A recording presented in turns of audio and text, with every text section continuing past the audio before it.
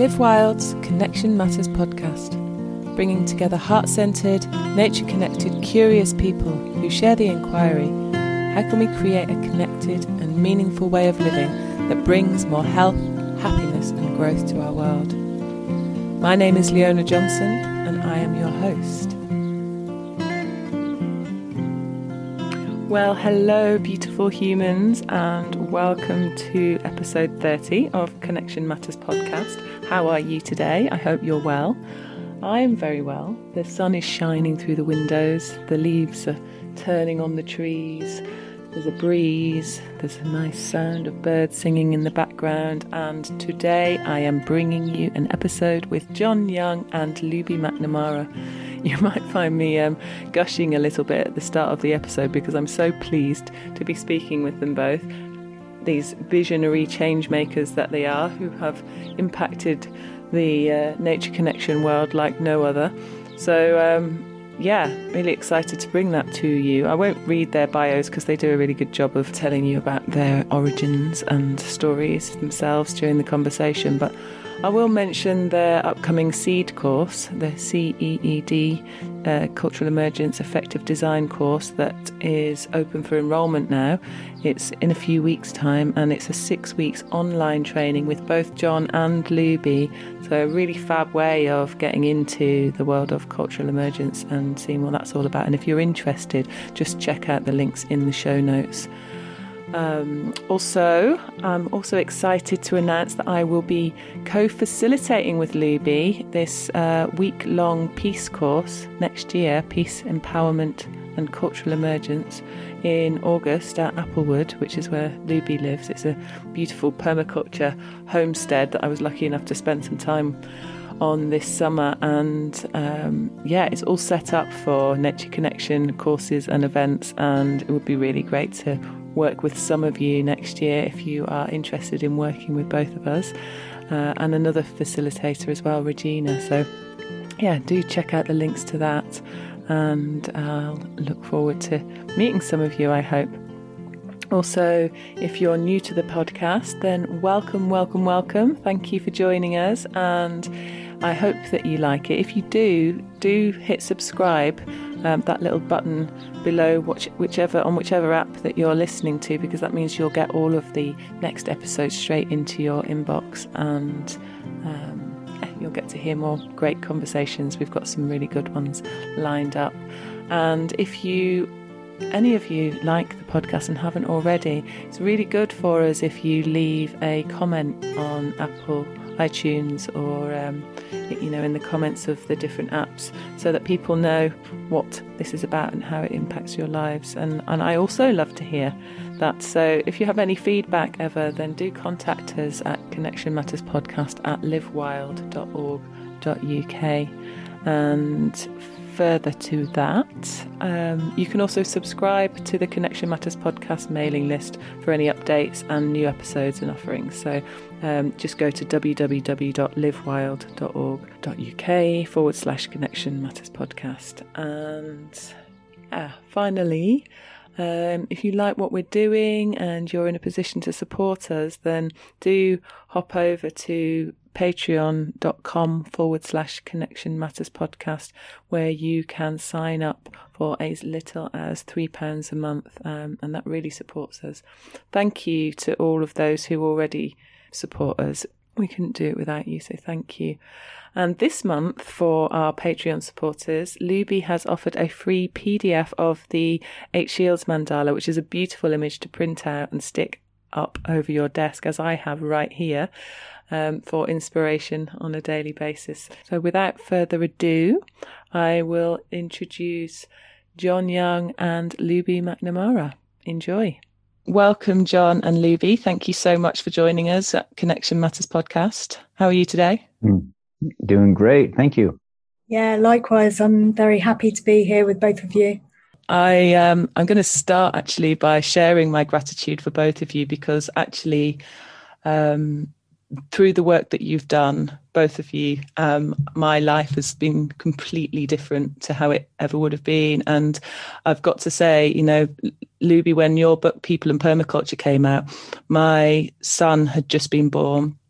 I had left social work, which had been my profession, and I was really looking for something. I'd done my training with Starhawk, my permaculture design course, and I was really looking for something that married, my need for active participation in changing the way we lived, but also nurturing myself as a new mother and a parent now, and a way of wanting to be different in the world. And your book was transformational, and all the work that you've done ever since then, I've been watching and following, and so inspiring and really important, it feels, for the world. And John, when I came across The Art of Mentoring, it was through a friend, Laura McNally, who sadly passed away 3 years ago. But she came to me like this vision of connection, all of the attributes of connection, fully alive, so beautiful and so passionate. Having been to a number of the Art of Mentorings in the UK, she was at the first ever, I think, and in Ireland and Scotland and wherever they were, and she inspired me to jump on to this Eight Shields community bandwagon, and ever since then I've not looked back. The business that I run, I'm part of, Live Wild, is fully informed by the Eight Shields, and all of the courses and events and things we do are with an Eight Shields foundation, and my parenting, in fact, everything about the way I live and am is just hugely affected every day by the wisdom that's come through from the model that that you've collated from all of the different traditions that you've worked with from around the world. And I owe a massive debt of gratitude to both of you and to all of those who've supported you in getting to this point in the work that you've done and the way that you've showed up for the world. So yeah, I feel a bit tearful actually saying that. I'm just realizing how significant it is to have you both here. Yeah, well, thank you, Leona, for sharing that, because when you're writing a book, there's endless and definitely endless hours of being shut in a room by yourself, with words and drafts and paper, carpet of paperwork. And you do it with the hope that someone will feel inspired and that it will be a turning point in someone's life, but you never really know. So it is, it's just really lovely to hear that it had a big impact on you, a big positive impact on you. So thanks for sharing that. You're welcome. And so I have so many gratitudes to share at the moment, everything from the fullness of the gushing waterfall this morning that really helped me to prepare for this, and for the joy of my children having just experienced a beautiful transformational rite of passage event that they'd been to at the Steiner Olympics, and the appreciation that I'm here in a warm home and feeling fed and nourished and safe and fully alive, and so many others. But I'd love to hear what your gratitudes are today as well. So maybe over to you, John, if you wouldn't mind sharing some gratitude today. Thank you. Yeah, well, thanks for having us, Leona. Really nice to hear.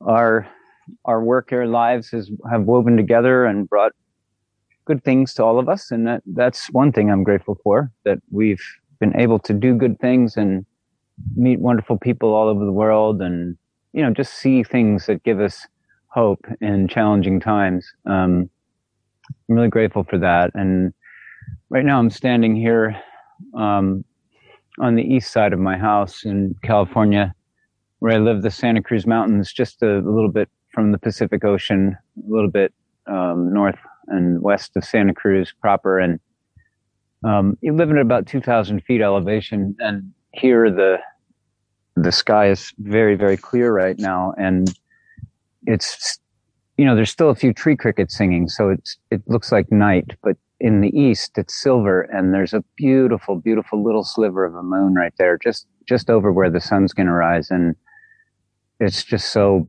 gorgeous the way it's just there, shining its light, little fingernail of a moonlight here, and it just fills me with such a good feeling to look at the moon, and also to see the stars up above me, knowing that just in a little while, even before we're done here with this conversation, it'll be daylight. So it's a special time, magic time to be here. And just a little while ago, I heard a pair of western screech owls calling in the dark amongst the tree crickets, and that was very lovely. And so it's grateful to be here with you both, and really thankful that you invited us to have this conversation, Leona. And always grateful to spend time with Luby. We spend a lot of time communicating across the mad world over the internet. Gratitude for the internet that allows us to do this as well. And that's good for me. Thank you. And Luby?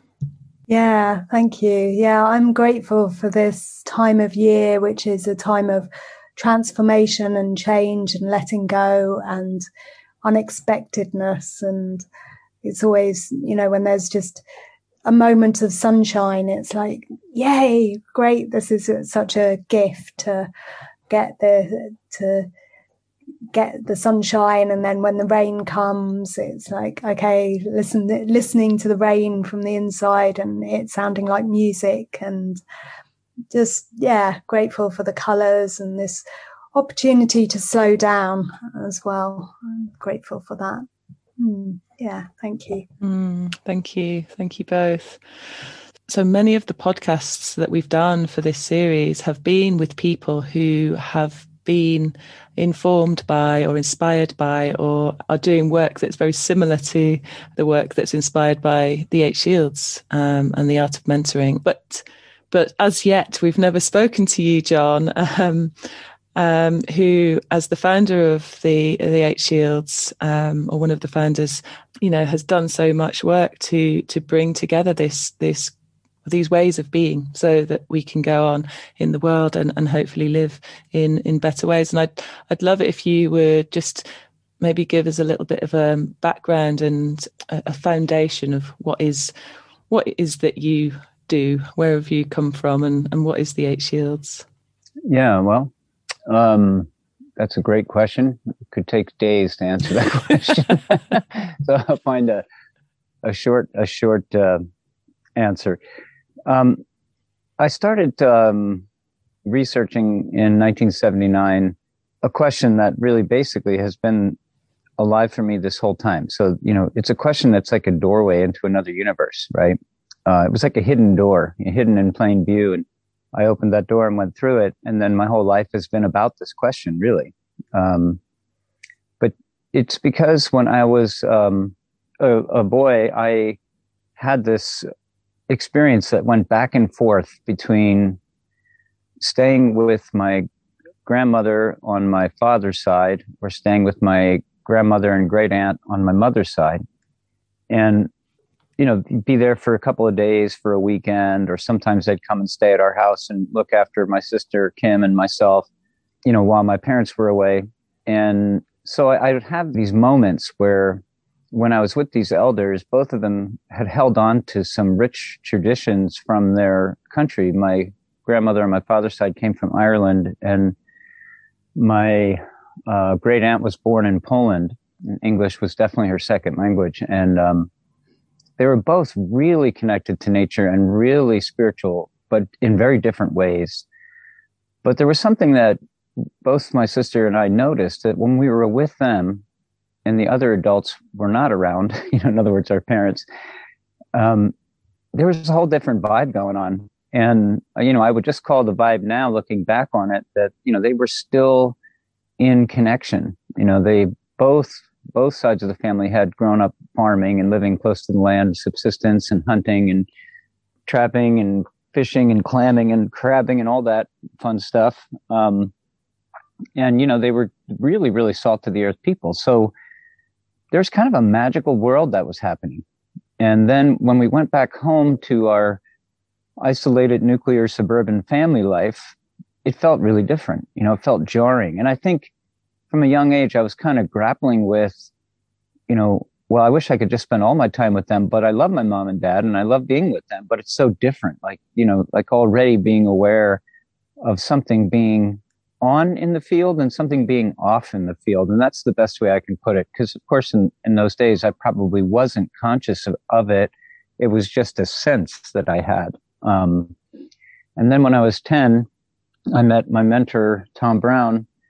And I spent, 8 years with him in a very powerful, deeply connective relationship. And so I had these 3 powerful connection forces in my life. And then I'd had the rest of my suburban life, which was really different and jarring and often hurtful, and confusing, and then I'd get back with, any one of those 3 and it would feel really rooted and really deep and really meaningful. And I felt alive and I felt wonderful. So, I could see, when I was 19 and began my research and I was at university, I started to look at this question, why are some groups of people? Because I was thinking about it like that at the time, because to be with the paternal grandparents, that was a group of people. To be with the maternal grandparents and the extended, all the aunties that were in there, great aunts, there was 4 sisters that all lived right near each other. That was connective. And then when I was with Tom and some of the other young people that he was mentoring at the time, that felt really connective, so there was like these groups where connection was strong. And then there was these groups where there was no connection whatsoever. And so I got to university and I said, why are some groups so connected and others not? And couldn't the connected field that I experienced growing up somehow inform that we could bring tools, that we could bring teachings, that we could bring simple activities that could enhance connection for those who didn't have that benefit? Because it felt to me like if we could just get everyone connected, I think that they would take better care of themselves, each other, and the planet, and I know that to be true now, but, that was my theory or whatever, back in 1979. So I spent the next 4 years researching all the different kinds of connected cultures around the world that I could find access to. And my anthropology teachers were saying, oh, no, you have to focus on one kind of group, because there's too many different kinds of cultures. So they made me pick a narrow track, which was hunter-gatherer nomads in sandy places, which was my choice, but that mainly was because I had really been influenced by Tom Brown at that point, and his mentor was a hunter-gatherer nomad from, sandy and sometimes not sandy place, but, the Apaches were known for their tracking culture, and that was how Tom was raised, and that's how he raised me. So I thought, all right, well, at least I have that lens, and I can compare it to what Tom did for me as a boy and see if I can find commonality among these hunter-gatherer nomads from sandy places. And that actually ended up being a very lucky nexus for me, because the more I discovered about the San Bushmen, the more intrigued I became, because I was actually, long before there were spreadsheets on computers, I was creating these charts and listing all the things that these various cultures were doing that we were no longer doing in modern times. And I wondered if they had something to do with connection. For instance, gratitude, the way you started this podcast, gratitude customs are all over the world. They're everywhere. And when you're in a healthy culture, you'll find that people take a moment to use that connection practice, which is sharing gratitude. It gets us here. It helps us remember why we're here. It puts us back in touch with what we care about, the people we love, the places we love, the things that make us happy. And when we share that together, it brings us into a good place. And that's everywhere. That gratitude practice is really something I kept finding everywhere. So I was compiling practices that I suspected might influence connection in community. And it turned out that the Bushmen basically did all of the things that I was finding. Like every time I looked in their column, their whole column was full, except when it came to warfare. They had nothing in their column around warfare. When it came to warfare, they ran away. They ran and hid. They were really good at running away and hiding. But, that was very interesting to me. I'm like, oh, why is that? Why are they like why do they have so many connection practices that they share with other cultures around the world? But it didn't come till much later in my research, decades later, that I came to understand that they were recognized as the oldest culture on the planet, that actually they were descendant from the only humans that were alive at the time, Homo sapiens, on the planet over 200,000 years ago. And then they, as ice receded in Africa, they made their way northward. And then from Africa, they spread around the world. And then all the genetic science came back and said, well, actually, they are the descendants, the living descendants of the ancestors of all human beings, just by the genes, So every culture around the world, every person around the world has Bushman ancestors. So I thought, okay, well, that makes sense, because in a way you could think of them as the cradle of connective culture, right? We talk about the cradle of civilization, right? I actually think it might be partially the cradle of uncivilization, what we call civilization that became the modern Western world has only gotten really good at one thing. It has a gold star for being very disconnected, and it's spread that around the world like Walmart, the modern Western pattern, which I don't even want to call it a culture, because I think what I've learned about culture over the years is that a healthy culture is a system of invisible structures that actually help and support connection. Like the job of culture is to connect people and connect them to themselves, connect them to each other, connect them to the land, connect them to the ancestors and to the unborn generations. This is what a really healthy culture does. It makes sure everybody is connected as often as possible. And when you spend time with the Bushmen, as I have over the last 10 years, you start to realize what it feels like to be swimming in a field of connection practices where everybody just grew up that way and they don't even know that there is another way. Like I'm not saying they take it for granted, like they don't think it's important. They don't even know they're doing it because they all grew up that way, uninterrupted. So you have this insanely powerful field of connection around you. When you come back home, even to people you love and who are your friends that you feel safe with, you can feel there's dimensions of connection missing, because everybody in that community, everybody in that culture, from the youngest to the oldest, they're all, there's an unspoken agreement that they're there for connection, and everybody wants to be happy and everyone needs to be happy. So let's make everybody happy kind of energy. And so you just feel incredibly connected when you're with them. So I know there's more that I can learn and more that we can do, but, I created the art of mentoring as an idea, in 1995, because I was really having a hard time getting modern Western adults to understand what it was that was causing the magic in the children and the children's programs that I was running at the time. And I needed to train staff, and I needed to train elders and board members and advisors and, people in the community to be supportive of the programming. But every time I would try to teach them about it, they would default to their upbringing, the things that they learned in school and the way that they learned in school, which is very different. Connection is a different pathway than cognitive development. And, they're good dance partners, but they're not the same thing. There's a little overlap where those two different approaches meet, but really connection requires different approaches, a whole different context than, cognitive training, what we call learning. And, when you're with the San Bushmen, you see that they practice cognitive learning with their children and with each other. I mean, they're lifelong learners. They're super interested, always experimenting, always testing theories, always learning more. So these things are not, what's the word? It's not like you leave out one for the other. They're both important. But when you focus on connection and help connection to get strong first, then learning goes much easier, so it has a beneficial effect on everything. So I created the art of mentoring with the idea that if I could simulate, the feeling that you get from a Bushman village by putting in, the 64 cultural elements of connection, if you could put all these 64, connection practices in for a week and have volunteers run those different connection practices, then we would be simulating that feeling of a healthy village based on connection.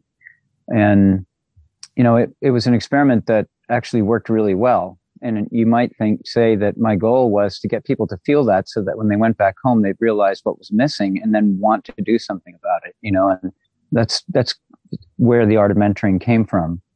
And it evolved and got bigger and bigger and, went all over the world, which is great. And I'm really glad that that's happening and that it's helping so many people. But the master brainchild energy of this whole thing came in 1983 when I started to work with an elder by the name of Ingwe, who was born in South Africa and grown up with the Bushmen and then the Akamba in Kenya. When he saw my research and I'd laid it all out, he said, "Oh yeah, this is exactly how I was raised by the Akamba and the Bushmen. And yeah, we need to, translate this for modern people for sure." And he was the one who said this needs to be organized according to the directions, not according to Roman numerals. As he said, you can't take all this wonderful knowledge and all these practices and organize it using Roman numerals because the Romans are the reason we're in this trouble in the first place. and at that point, I didn't know what he was talking about. I was like 23 and I knew he knew what he was talking about, but I didn't know what he was talking about. And he was an elder at that time. And so I said, well, how will we organize it by the directions? And he said, well, we can't base it on the Apaches. We can't base it on the Lakotas. We can't base it on our Irish ancestors. We cannot base it on the Akamba. We have to base it on something that is universal.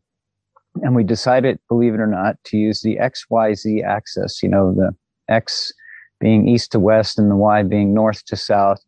And that north is the top of the page, and Z comes up and points to the sky and points down into the earth. He wanted to actually base it on math because everybody had done geometry in modern times. So then I said, well, how will we give each of the directions meaning? He said, let's just go ask children what they feel at sunrise. And then let's go, and then we'll ask them what they feel at midday and what do they feel at sunset? What do they feel? Well, they should be asleep at midnight, but the teenagers will know. And we literally did that. We spent about 3 years just gathering impressions from young people. What was the feeling of those times a day? And that's how those archetypes got named. And originally it started with 6 shields because at that point we just were using X, Y, and Z. And we just had this woman in Washington State who was an artist. Her name is Jan Wolf. She kept staring at this 6 shield diagram and she said, something's missing. I'm like, what? She says, well, that northwest to southeast blank spot really bothers my visual artist sense. Can't we draw another line in there and make it 8 shields? And finally I relented and just drew the line. And then this other woman, Pam, she raises her hand and she says, what does that mean? What's the northwest and the southeast? I said, I have no idea. I just drew the line, and then we just traveled around the world asking people, what did they think the meanings of these two things were? And eventually different communities contributed different parts to it. So in a certain sense, it's always been crowdsourced, before that was popular. So it's right to call me a co-founder because there were so many people who worked on 8 shields back then. And it was just about recognizing that sunrise feels the way it feels and that it gives way to the mid-morning, which feels that way, which is the southeast and the south. The midday, it feels this way and the southwest feels that way. And, and you can learn to design and run programs based on that. And there's so much wisdom in that because our nervous system has, millions of years of recognition of sunrise, sunset, midday, midnight. The nervous system really is tuned into the subtle feelings of times of day. So when you organize and design according to that, things flow, because that's what they do in nature. And our bodies still have memory of what it means to be natural and in nature. So, I just started to test all these things and teach them to different people in different communities and, say, hey, I don't know if this is going to work or not, but here, try this, and the more people went out and tried these things and came back and reported them, we made little adjustments. We kept iterating and iterating and iterating, from 1983 onward. And 95, we had a bundle that we could teach to adults. And, that's kind of the story in a nutshell. I'm leaving a few details out, but I think let's call it good there for now. Yeah, that's a very succinct way of explaining, what is whole life, and many people's whole lives of experience that have come to create it. And I guess I'm one of the people who've come to it and experienced it and felt it in my body in such a visceral way. The way I became involved was that Laura McNally, who introduced me to the Eight Shields, she came and she then came back and taught me and the little group of us, there were 5 of us who were setting up our business, how to hold an event by giving us a role.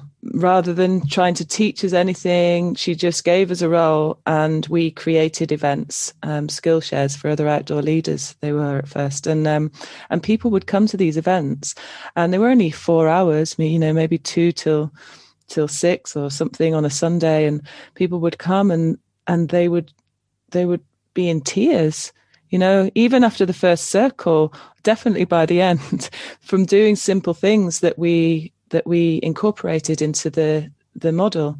And so for me, it was like, what is this? We're not doing something that's so different, but there is something about the way that this is happening that is causing people to feel so connected and grounded and safe that they're able to allow their tears in this circle with a bunch of strangers. And it was beautiful, and it felt very magical. It brought lots of people to us and who wanted to know more, and we went on then to learn more and delve deeper into what was actually happening, so that we were able to incorporate it elsewhere. But it's not rocket science, is it? The things that are incorporated are so simple that you sometimes overlook them and think that they're not important. But then when you're not incorporating an element of connection, you feel it. You really know it, and then you know the difference. So, I just wanted to tell that little story because it felt, for me, I came in at it from a sort of sideways view, experiencing it as it was happening, and then wanting to know more, because how could we not want to create and bring about that level and depth of connection in life? Yeah, and well, it's like what you just said. I just go back to the way my story started, right? With my grandmothers, right? Mm-hmm. They didn't know that they were holding on to those things, right? They just grew up that way with their grandmothers. And, like my parents, well-meaning people, right? Loving people, caring parents, but didn't hold on to those things because they didn't seem important. Oh, that's what grandma does, or that's what my mother used to do. But it somehow wasn't important anymore because of economics and career, right? Mm-hmm. And the kids have to go to school and then go to college so they can have careers. Very different focus, whereas you might call my grandparents' generation uneducated, right? Because they didn't go to college. They didn't finish high school, on either side there. But yet they held on to these very simple practices that cultivated love and connection in the family, right? Mm-hmm. And somehow that stuff just falls off the cart, one generation away, Mm. And that's it. Like you said, it's not rocket science. It's very, very simple. And it's like the body remembers. So you can give people a role and somehow they magically know what to do, even though their head is saying, give me the user's manual. Give me the instruction book. I need to know how to do this role. You just gave me this role, east. What does that mean? Well, it means sunrise, welcoming. I don't know how to do that. Yes, you do. Just do it. And then people figure it out. Yeah. Yeah. It's totally magical. Yeah. And so simple, like you said, it is so not rocket science. Yeah. But gratitude for the grandmothers that kept this going, that it could make it to us today. Right. Yeah, absolutely. And so, Luby, what I saw when I saw your book, People and Permaculture, was a whole combination of things that I'd been interested in, things like the work that reconnects, nonviolent communication, plans about how we can design in order to,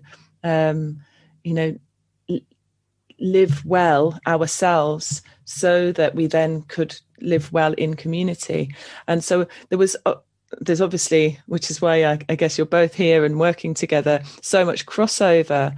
But how did you come about gathering all of those things, and what was it that motivated you to be able to sort of gain such a breadth of influences? It was like I see your book like a basket that's got loads of beautiful things that have been collected and then interpreted by yourself and your wisdom. What was it that brought you to that point? Well, when I first came to permaculture in 1999, I was just, it had a visceral, embodied effect on me. It was not the learning that inspired me. It was the community and the co-creation and the fun and the shifting of the paradigm of teacher knows it all. Once you've, just regurgitate what you've been taught, and maybe when you're high enough up the academic ladder, you can have your own thoughts, but not yet. And it just completely upended that paradigm into, well, we're in quite a complex situation here. There's many challenges. We need to all work together. We don't have the solutions, but maybe together we can create the solutions, and maybe we can have fun and connection on that journey. And those were the things that really kept me inspired by permaculture and made me want to carry it on. I was very much aware that there was more to permaculture than growing food, that's one part of it that can be very empowering and lovely to eat your own food and, a shift away from the global systems of food production. But there's much more to it, and there's more to it that we can respond to on any level in our own personal lives or school, education systems, healthcare, all the bigger systems that we're part of as well. And so I was really inspired by thinking, well, how can we share the tools wider? And, as you've said, it's not rocket science, and it's like actually looking after the planet isn't rocket science either. We have the tools available to us, but it's, there's the limit is people and how we respond to those challenges and what we give priorities to, so that we actually prioritize looking after the planet and not polluting, et cetera. So I was really sort of inspired by thinking, well, how do we make permaculture tools relevant to everyone, into different ways? So how can we use it for our own personal health? How can we use it to be effective in our work? How can we use it in our parenting? All these different ways.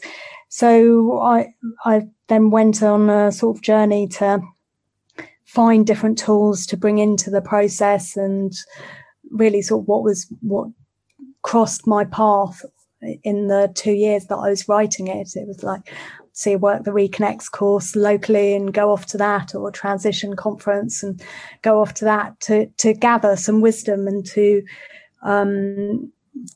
learn from the collective wisdom about how do we, as people, get on better with each other? How do we look after ourselves better?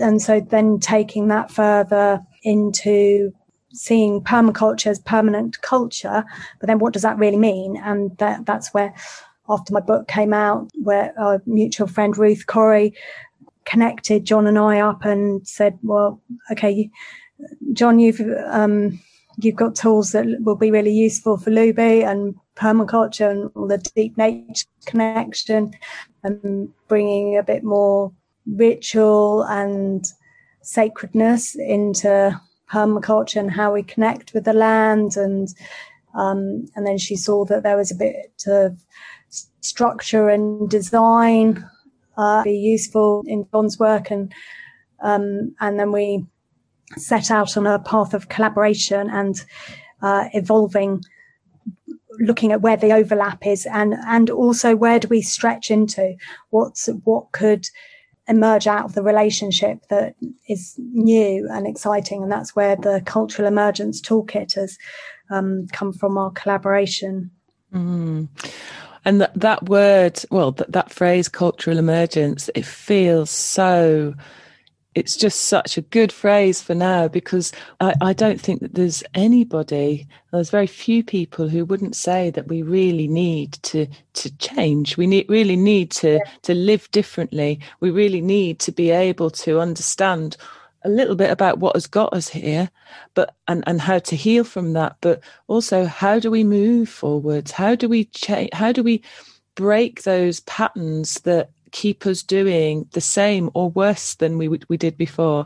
Because, you know, like, as you said, John, it wasn't so long ago your grandparents' generations who still had a sense of connection. I'm sure there was some woundings there too already, but there was still something that was held. And yet since then, we seem to have just become more and more disconnected as a culture, as certainly the Western culture, but all around the world, because we've been taken by the grip of consumerism and the shiny lights and pull of capitalism, if we can call it that, and all of the other things that are going on in the world right now, and particularly right now in the time of the biggest change that I think humankind has ever known, in terms of, you know, COVID and the things we've had to face about the way we live and the things that have been challenged in us. You know, what becomes important whenever you spend a long time alone or in isolation with family is how important culture and community is to us. So yeah, I really love the word cultural emergence. It brings me hope, even that the term exists. So thank you for bringing that about. Well, I think when it first came about, sort of in 2016, so a few years ago, it was still sort of fairly a new idea and concept to people. But then in the last 18 months, actually people have this embodied experience of going through this emergent process, and collectively. So, you know, there's individually we might have done, you know, gone through a grieving journey or moving house or, you know, divorce or some sort of transitional process that we've been through, but we haven't necessarily done that in our lifetimes collectively. And so now everyone's got this really embodied understanding of what an emergent process is. And when you say to someone now pattern disruption, it's like, oh yeah, we know what pattern disruption is. Whereas maybe 2 years ago, they'd be like, what do you mean pattern disruption? What's that about? But now everyone knows full well what pattern disruption is. But we don't necessarily know yet what that's leading us to collectively. So, we're still in that process. It's like, the cake is still in the oven. We're not quite sure. You know, we're still arguing. Do we open the door? Do we get it out? Do we not? But we're still in a process. And we're not quite, and we probably will be for quite a while, because there's all these converging challenges that even when we have moved through COVID, there will be more challenges that need, more layers that need to come off in order for us to move forward into this place of regeneration, that humanity moves into a place of regeneration. Yeah. So, you know, given the times that we're in, are there enough of us? Are there enough people who have enough of the skills that are needed in order to shift? You know, I'm sort of directing this to you, John, because I know you've been doing this work for so long. You must be aware of communities all around the world who have adopted the 8 Shields model or aware of communities who are doing other deeply connective work. But are there enough of us? I'd love to know, some of the things that are going on, because sometimes you feel like you're a little bit isolated and alone. And that's a thing that I hear time and time again. We're all trying and we're feeling we've got this hope and we hold it, but is faith enough? What's going on that actually we know is happening that can actually help? Well, is there enough of us? Well, I think that's what gets me up in the morning, right? There's got to be more of us. But, it's really interesting how, I think of my friend Kurt, who, we've become great friends over the years, over the last 20 years. But he started out as a, mentoring client of mine. And he was basically telling me that, okay, well, when I have my perfect life, I will be a luthier. I'll make guitars and I'll live in a beautiful countryside where my sit spot's right outside my door. My wife and myself and my dog will be happy living our dream, connecting to nature and all this sort of thing. And I said, well, Kurt, does that mean you're going to wait until you retire before you actually set out on this journey of connection for yourself?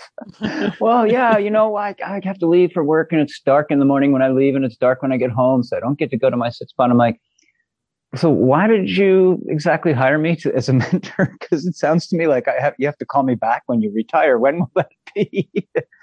Because he was living in a town and he was working for the Canadian government, in the division in British Columbia that is looking after the stuff that's coming in through the airports and the shipping ports, and across the border. Very bureaucratic office situation, and all that, and miserable at work and not able to go to his sit spot except on the weekends. But then he's hanging out with his wife and, they've got to catch up and do the things around the house. So I finally said, well, it sounds to me like you spend most of the best part of your life, Monday to Friday in an office situation with a bunch of people. And he said, yeah, that's like the bane of my existence. And I'm like, well, what if instead of thinking about it like that, aren't you a manager? Yeah, I'm a manager. I'm like, well, can't you sneak in some connection practices, and make it more fun to be with these people? Oh, it'll never work, Well, he got over his resistance, and over the next 2 years, he slowly but surely transformed his whole office culture, and everybody was giving gratitude at meetings. Everyone was talking about their nature experiences. All of a sudden, he was much happier, right? And so he changed a whole division of the Canadian government and created this beautiful culture there. And then instead of getting fired for doing something different, he got promoted to bring this approach to all these offices around the entire, country of Canada. So one person can do a lot, and I think what happens with us is that we all feel like, that saying, I don't know where it came from, but I've seen it and heard it so many times over the years. We are the sum total of the 5 people we spend the most time with. Have you heard that? It was making me laugh because for the last 18 months during, this COVID time, I've been with my, so now I'm my 12-year-old boy, I'm my 14-year-old daughter, I'm my partner, Sarah, and I'm 2 cats, so, I think we start to think that, we have to have the perfect scenario at home. We have to have everything perfect, like Kurt was saying, when everything is right, it'll look like this, right? Mm-hmm. But we can make amazing progress with little changes. And, I've had a terrific 18 months. I got to spend so much time outside, sitting and watching nature, getting to know all the birds that live around my house on a first name basis, just so much time just being outside because, okay, I'm on this podcast with you all right now. I've been outside the whole time, watching night turn to day and watching my friends wake up and hearing the jays calling from where I know where they sleep, and all this sorts of things. These connection things are really right outside our door, and we can immerse ourselves in our local scenario that we can build these relationships with, the trees around us and the birds that live in our yard, and all of that will tune up our nervous system. That will help us then be better at connecting with people. So for me, these 18 months has shown me that, we can do a lot through Zoom, and it seemed like a ridiculous idea 18 months ago, right? And the entire Nature Connection movement was in a panic, like, oh, we can't do Nature Connection anymore because everyone is, isolated. We can't teach anymore and all this. And I heard this from all quarters of the planet. And they came to me and they said, well, you've been teaching online for like the last 10 years. Is there anything you can teach us about it that might help us? Because none of them wanted to do Zoom. None of them wanted to do conference calls. And Amy Hyatt and myself and Matt Goff, who have been running Village Talk for many years, which is just an online conference call once a week where we have a connective conversation. We just ran this class and got everyone to do not fear your computer. Do not fear your iPhone. These things can actually help you. And, we did several trainings for Nature Connection leaders and helped them transition online and, taught them some basic things, and everybody's reporting, no, this is actually working. And, I've been doing so many classes with people all over the world in the last 18 months and having a terrific time. And they're all influencers, each in their own way. If they're a parent, they're influencers, right? They don't have to be big influencers. But there's also a lot of people out there who are in positions like Kurt who actually can manage to influence and bring these simple, sweet little, like if you bring in connection practices in a humble and gentle way, it's like you're bringing in a tray full of cookies for people. You're not,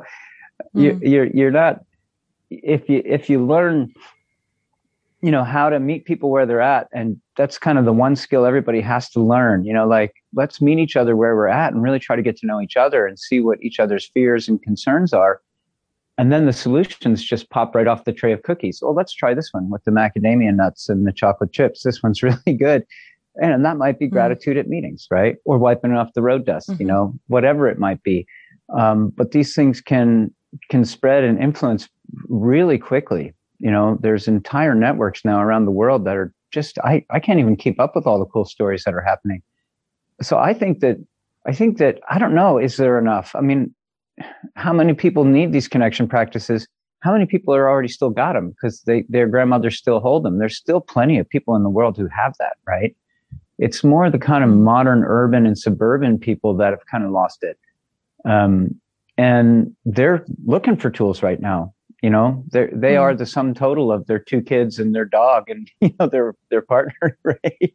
After 18 months, they're like, I need more.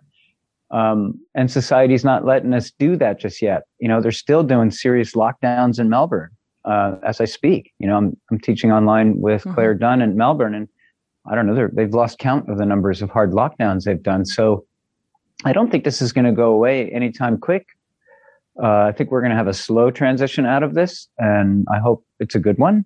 But in the meantime, I feel like we have this tremendous opportunity to reach people and to teach them some basic design skills. Like, Luby and I, when Ruth, our mutual friend, she said to me, hey, Luby's got things you really need, John, and you've got things that Luby needs.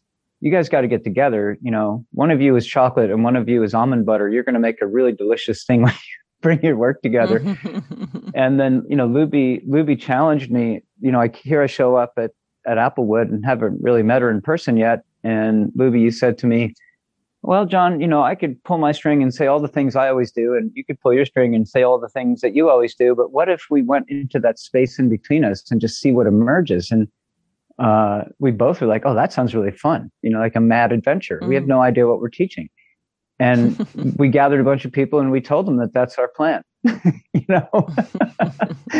and out came this beautiful creativity through not only Luby and myself, but through everybody present. And it just really showed that if we give ourselves the space and time to slow down and just create a good container, creativity flows through us. And it's like the immune system of Mother Earth, it touches our creativity. And when we come together and our hearts and minds collaborate in a safe container, the solutions just present themselves, and they're coming from, I don't know where, from that invisible place that affects our dreams and our visions and our intuition and synchronicity. And really, what Libby and I learned to co-evolve together, because we sort of pulled it out of the ethers together, is cultural emergence. And when you put it together with really effective design tools, Libby's design web is brilliant. It completely changed my approach to everything. When we work with cultural emergence and effective design, we can look at our lives and say, oh, here's where we can make these little changes and these little things that'll influence things for the better, so that, as Libby said in her share, or I think, Leona, you were observing, how can we just make ourselves feel better first, right? And then from there, how can we spread that influence, nourish and empower ourselves, and then challenge and awaken, around us, right? And to use these principles of cultural emergence to know that we don't have to sit back and get bowled over by things. We actually have a choice. And we can literally design our way right out of this in small ways. Mm-hmm. And, looking at the history of all these communities that have taken this, this cardboard box full of, Legos of, all these 8 shields, random things that are all shoved in this box.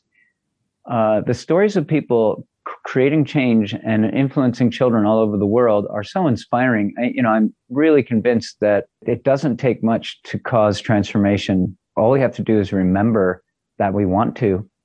And I think, as Libby said, this giant pattern disruption with many layers of concentric rings of pattern disruption has caused everyone to have to stop and reconsider everything, right? So it's a really ripe time to, to help people move out with new tools to awaken themselves to their creativity. And, I think it's I don't know if we've got enough, I haven't done the math, but all the stories that I see and hear about, all these little stories of miniature communities transforming, just tell us that if we got enough communities to do that for themselves in their way, it's going to reach critical mass. It's going to hit that 100th monkey. And I don't think we're going to need to reach everybody. I just think we need to reach a percentage of people who really want to do something new and different and connective and exciting and nurturing and regenerative for the earth and for themselves. And, that's pretty much how I see it. Yeah, beautiful and exciting. And absolutely, that's my experience too. In some ways, I keep having these conversations with people who are saying it feels like everything's speeding up, because we who are open to connection and open to finding ways to help others find connection are seeing opportunities come at us at a rate that we sort of can't keep up with. It's exciting and it's sometimes overwhelming, and there is a sense of there's a need for this to happen now. So there's that urgency, but there's also the longing and the desire from people who have now been who've had that pattern disruption and who are now wanting to experience. One of the things that I've learned is people are wanting to experience this sense of what a rite of passage is. How can I step into my life and live fully, and what are the ways that I can get to some wisdom around that? And I've become part of a group of people who are looking to build capacity around the country, around the UK at the moment, wanting to hold fire quests and nature quests, and giving that opportunity for people to have very simple but quite deep and transformational experiences to support people in stepping into their lives rather than sitting on the sidelines. What does it mean, to take control of that life that I feel like I'm living until I retire? Rather than doing that, what do I really want? How can I be of service to the world? How can I be of service to my community and live in a good way that makes me feel nourished and like I'm contributing right now? So it's really exciting to hear about the cultural emergence alongside that, and people really intentionally looking at designing life in a different way. I have a quick question for you, Leona. Sure. So these fire quests, have they managed to reach Claudia? Yes, Claudia is part of our part of the group that I was in before. Yes. Okay, so look at the influence you're having. This is so interesting. David, her partner, did a fire quest about a month ago or so. I was there. And you were there. Okay, so he's at his fire quest, and he has this whole memory while he's sitting by the fire of saying, wait, now I remember John saying that the art of mentoring was designed so that when people felt a full village and felt all this connection possibility, they would go away from that and then feel how much it's missing in their everyday life. And he said, wow, you know what? There's nature deficit disorder, he said, right? And he left me a WhatsApp message with this whole realization he had at his fire quest. Maybe we need a word like culture deficit disorder, or connection deficit disorder. Like where did my community let me down as a child? Where did my peers let me down? I never had an elder. I never had a mentor. I didn't have good role models. And he identified all of these ways in which modern life did not fulfill the promise of connection that the nervous system longed for. And we spent 3 weeks in our cultural facilitation design group talking about what David received at that fire quest. Wow. And that's what I mean by like creativity. You're out there doing this, and look, it's come back to me and affected my life and affected my work directly. This is how it is. We don't even know all the little things that are happening because we are motivated to follow our creativity. So thank you for doing that, because it had a tremendous influence on a whole bunch of us and my research. Wow. I love that. I love that too. How beautiful. How amazing. This is what it feels. This is what you've just done. Linking is happening all the time. And I'm loving seeing these little webs of connection. It's like mycelium around the planet, joining up and forming and connecting. And as you say, having influences that we just have no idea where it's going to go. But actually, it's through doing things that we know through our own embodied experience have worked for us and have worked for generations past. And we're just reigniting them into a culture now so that we can hopefully bring about more connected young future beings in the world. It's very exciting. Very exciting. I mean, you're looking at cultural emergence right here. You're a living example of Leona. Like I had no idea your relationship to all that.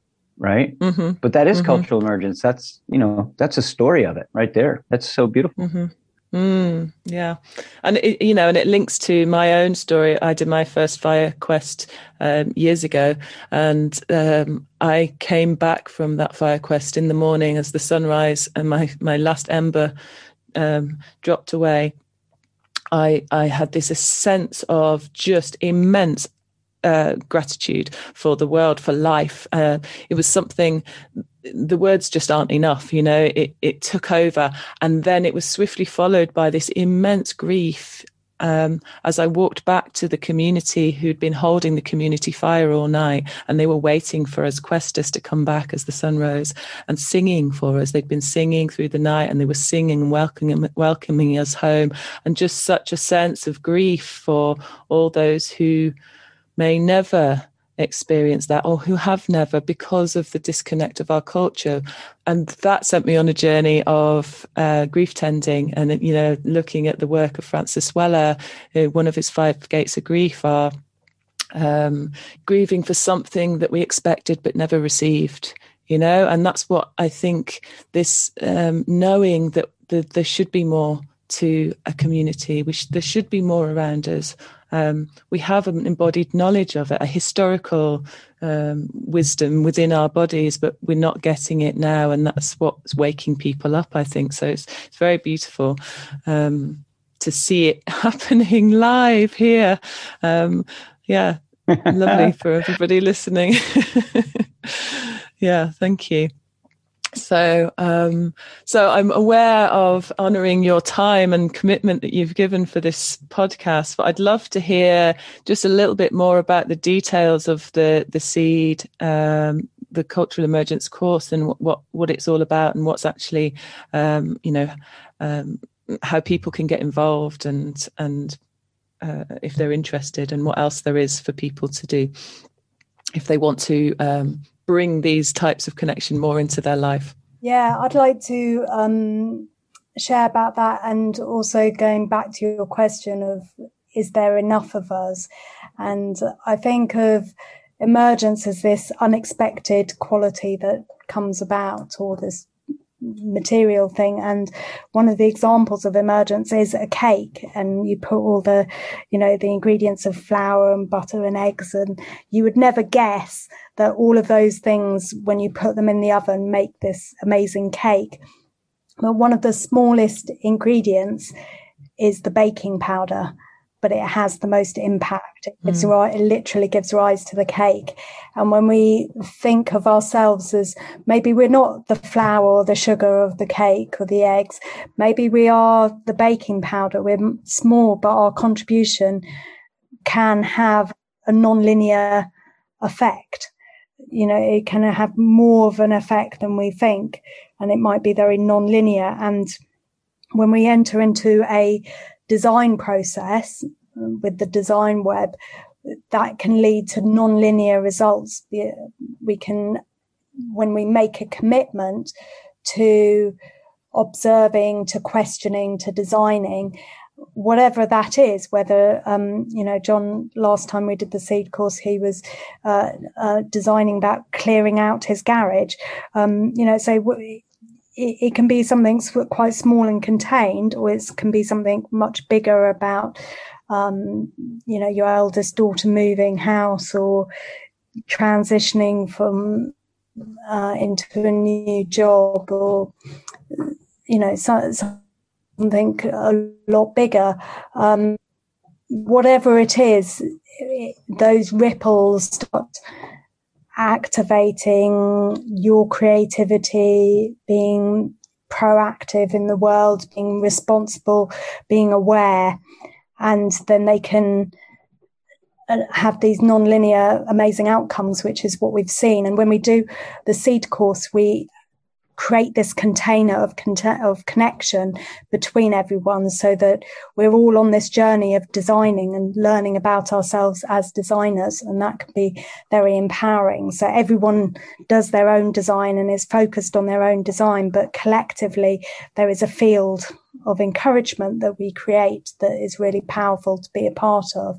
So the next SEED course that we do, which is Cultural Emergence Effective Design, is starting on the 25th of October, and we'll put a link in. But if you go to the website cultural-emergence.com, you can find the latest courses, and if you've missed the next SEED one, there'll be another one coming along next year as well. So John and I seem to enjoy being in Zoom calls together. So yeah, thanks. Yeah, thank you. And it's amazing that, as much as I hate staring at screens and sitting in front of computers, as you said before, John, it has opened up a whole world of possibility in terms of connecting with people from different backgrounds, different parts of the world, and different ways of thinking. And so it sounds like it's a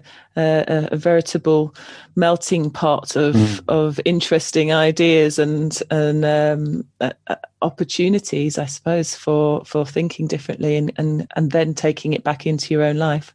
Yeah, it's been truly that, a melting pot. It's like a very dynamic one, though, because, as you said, people from all over the world in the SEED course are all inspiring each other with these design ideas. And Luby and I always do a design, and we start a couple of weeks ahead of everybody else, so that we're talking about the synergies and excitements and synchronicities of our design, and role modeling, effective design ourselves, and inspiring others. Like, our job is to design and have really a lot of fun doing it and pulling all this creativity through and then sparking that magic in everyone else. And pretty soon they're all sparking back to us, and I get more and more excited about cleaning my garage.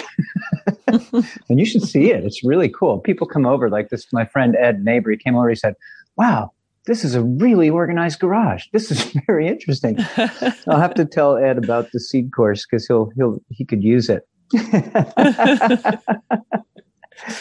Well, and it is often the small things, isn't it, that actually have the biggest impact. And sometimes we overlook them for thinking that we need to do these great things. But I think, as we've mentioned numerous times throughout this call already, it's not rocket science, but we do have to do it intentionally. So, yes. Setting about having a sense of the feeling that we want to experience, in a good way, and not having that hold us back because it's what we don't have, but feeling empowered, and being able to bring elements of that into our lives as they are right now is I think one of the most powerful things that we can all be doing. So thank you so much. And I guess is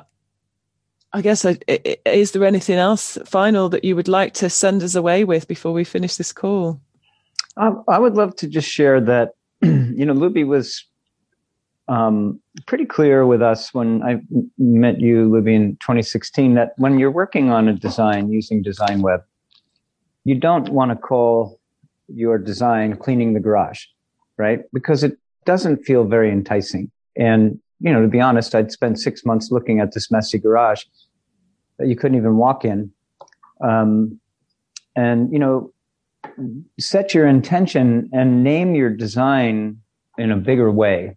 So for me, I came up with activating flow because I wanted there to be more flow in my life, because having, months and months of COVID, whatever you want to call that, the inertia of sitting still, right? Like I didn't feel like I remembered how to be in flow, and I really needed help activating flow. So I dedicated that design, activating flow, to not just clearing the garage and making it a usable space, but a beautiful space, and also that it would activate flow in the rest of my life.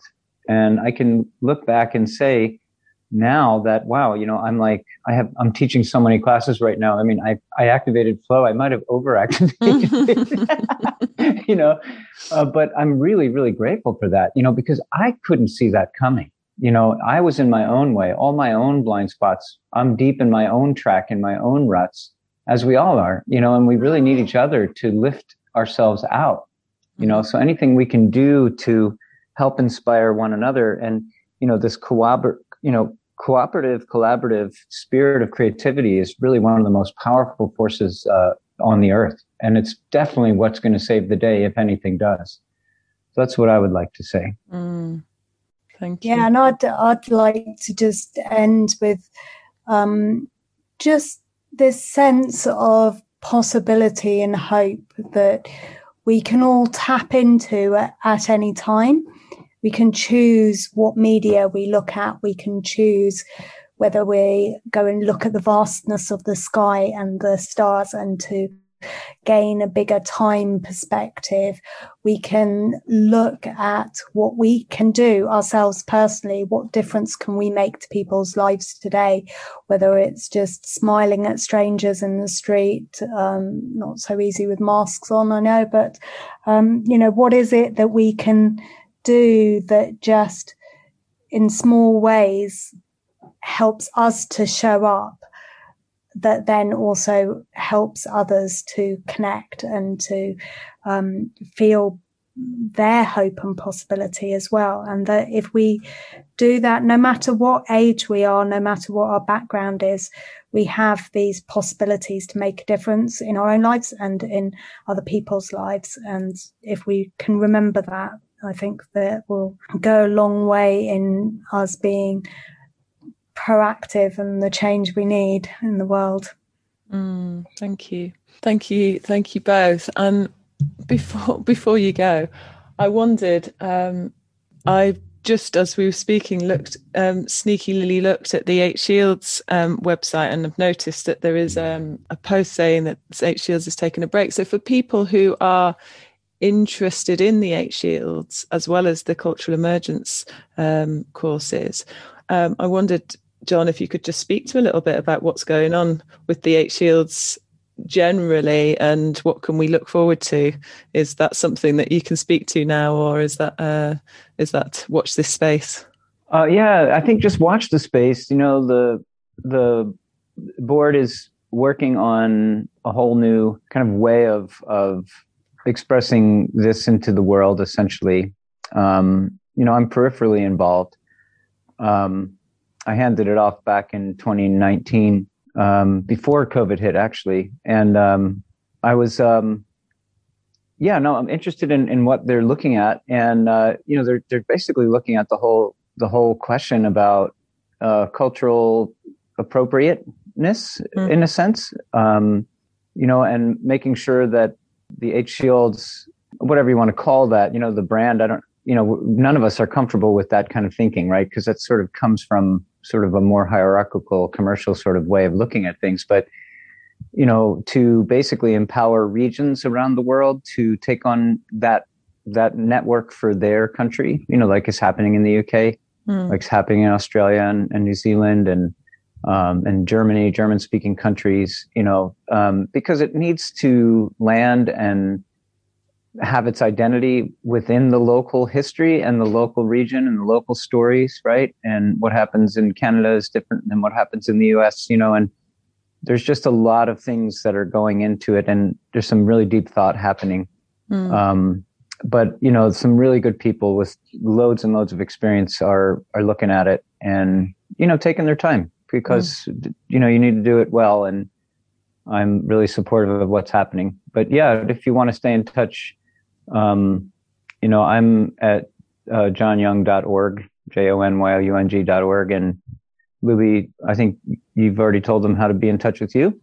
I will put all of the links to Luby and yours, John, and to the Cultural Emergence website on the end of the show notes. So everything will be accessible for people who are interested in finding out more. And and thanks for speaking to that, John. It was a bit of a last minute side there, but it just felt interesting to me, given that we're talking about pattern disruption and and cultural emergence and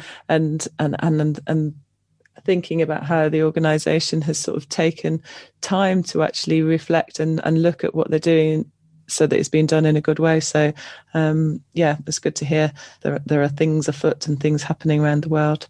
So, thank you both for a really inspiring, interesting and amazing conversation. And I look forward to hearing more in the future. Go well. Wonderful. Thank you so much, Leona. Thank you. Thank you so much for listening to this podcast. I hope it inspires you to follow your path of deep connection. I love sharing this information so much, and I'll always share any relevant links in my show notes. If you like the show, please consider supporting it at patreon.com/Connection Matters Podcast. This is where you'll find bonus episodes, giveaways, and behind-the-scenes content from me, as well as having my huge heartfelt thanks for any support that you can give me. It really helps with the viability of the show. You can get most of what will be on offer for as little as £3 per month. Please also subscribe on whatever app you use by clicking that little subscribe button below. That way you'll get all of the upcoming episodes straight into your device. And please leave a review on iTunes. It's so helpful to our ratings. The music that opens and closes the show is actually by my very own dad, Ray Johnson. Thanks, Dad. And you can hear more of his music at soundcloud.com/VisionRay.